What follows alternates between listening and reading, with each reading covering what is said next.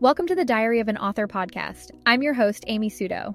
Join me as I explore the art of writing, what it means to be a modern author, and how to travel the world as a digital nomad. If you want to stay updated on the latest tips and insights into the world of writing, don't forget to hit that subscribe button and visit amysudo.com for more. In today's episode, we'll cover tips for becoming a digital nomad, including freelancing, choosing affordable destinations, and travel hacks. Let's dive in. This year has been a whirlwind. After leaving LA in the spring, I went on a road trip around the Southwest United States, then spent a month in Oakland, a month in NYC, and then did a quick detour to Portugal, where I am at the making of this. In the past few months, my partner Kyle and I have been weighing the pros and cons of putting down roots somewhere. We've been digital nomads for the past 2 years, working remotely and traveling all over Europe and the US. After taking a look at different options, we've decided to keep traveling and stay digital nomads. So, in honor of planning another year of remote work and seeing the world, here are my top 6 tips for how to become a digital nomad. Tip number 1. Become a freelancer or get a flexible remote job. If you've been on this blog for 2 seconds, you've probably seen me doing a happy dance and trying to get you to go freelance. Why? So many reasons. Mostly, I've experienced firsthand how freelance writing got me out of a devastating garbage fire of a situation to a wonderful, thriving life. I've also helped other freelancers change their life through freelancing and created a freelancing 101 guide to help people get started.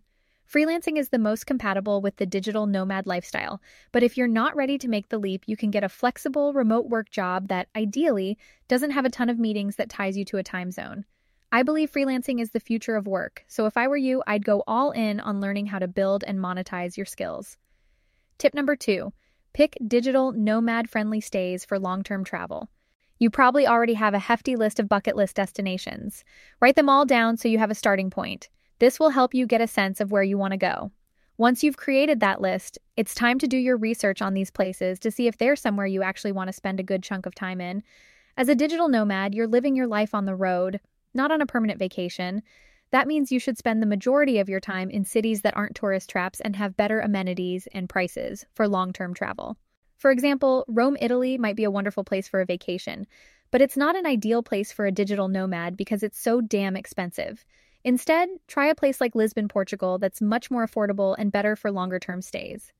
Tip number 3, pack lighter than you think. There are a few huge swaps I made to reduce the amount I carry with me when I travel and work remotely.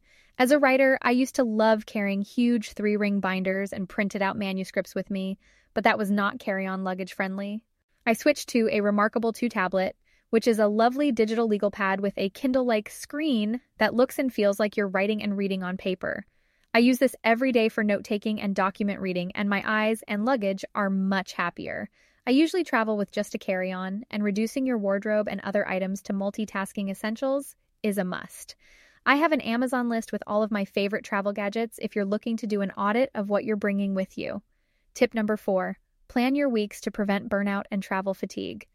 I'm building some Notion templates for you, stay tuned, that will help you plan your time better.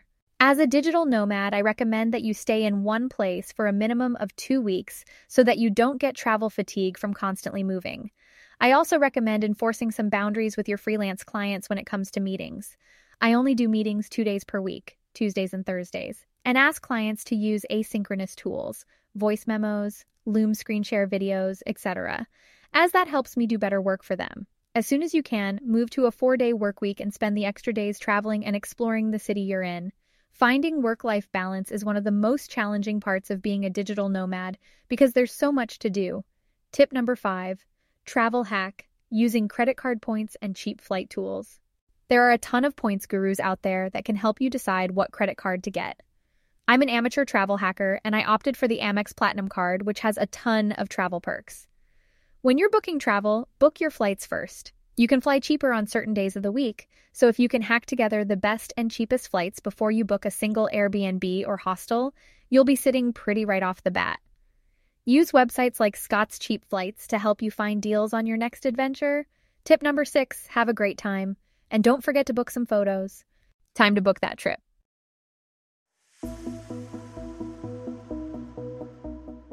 In today's episode, we explored some tips and tricks on how to become a digital nomad. This podcast is powered by Wondercraft AI, a text-to-speech tool that you can train to speak in your voice to easily generate podcast episodes, voiceovers for blogs, newsletters, YouTube videos, you name it. To get 50% off your Wondercraft AI subscription, go to the link in the show notes or use my code SUTO50 at checkout, and that is SUTO50.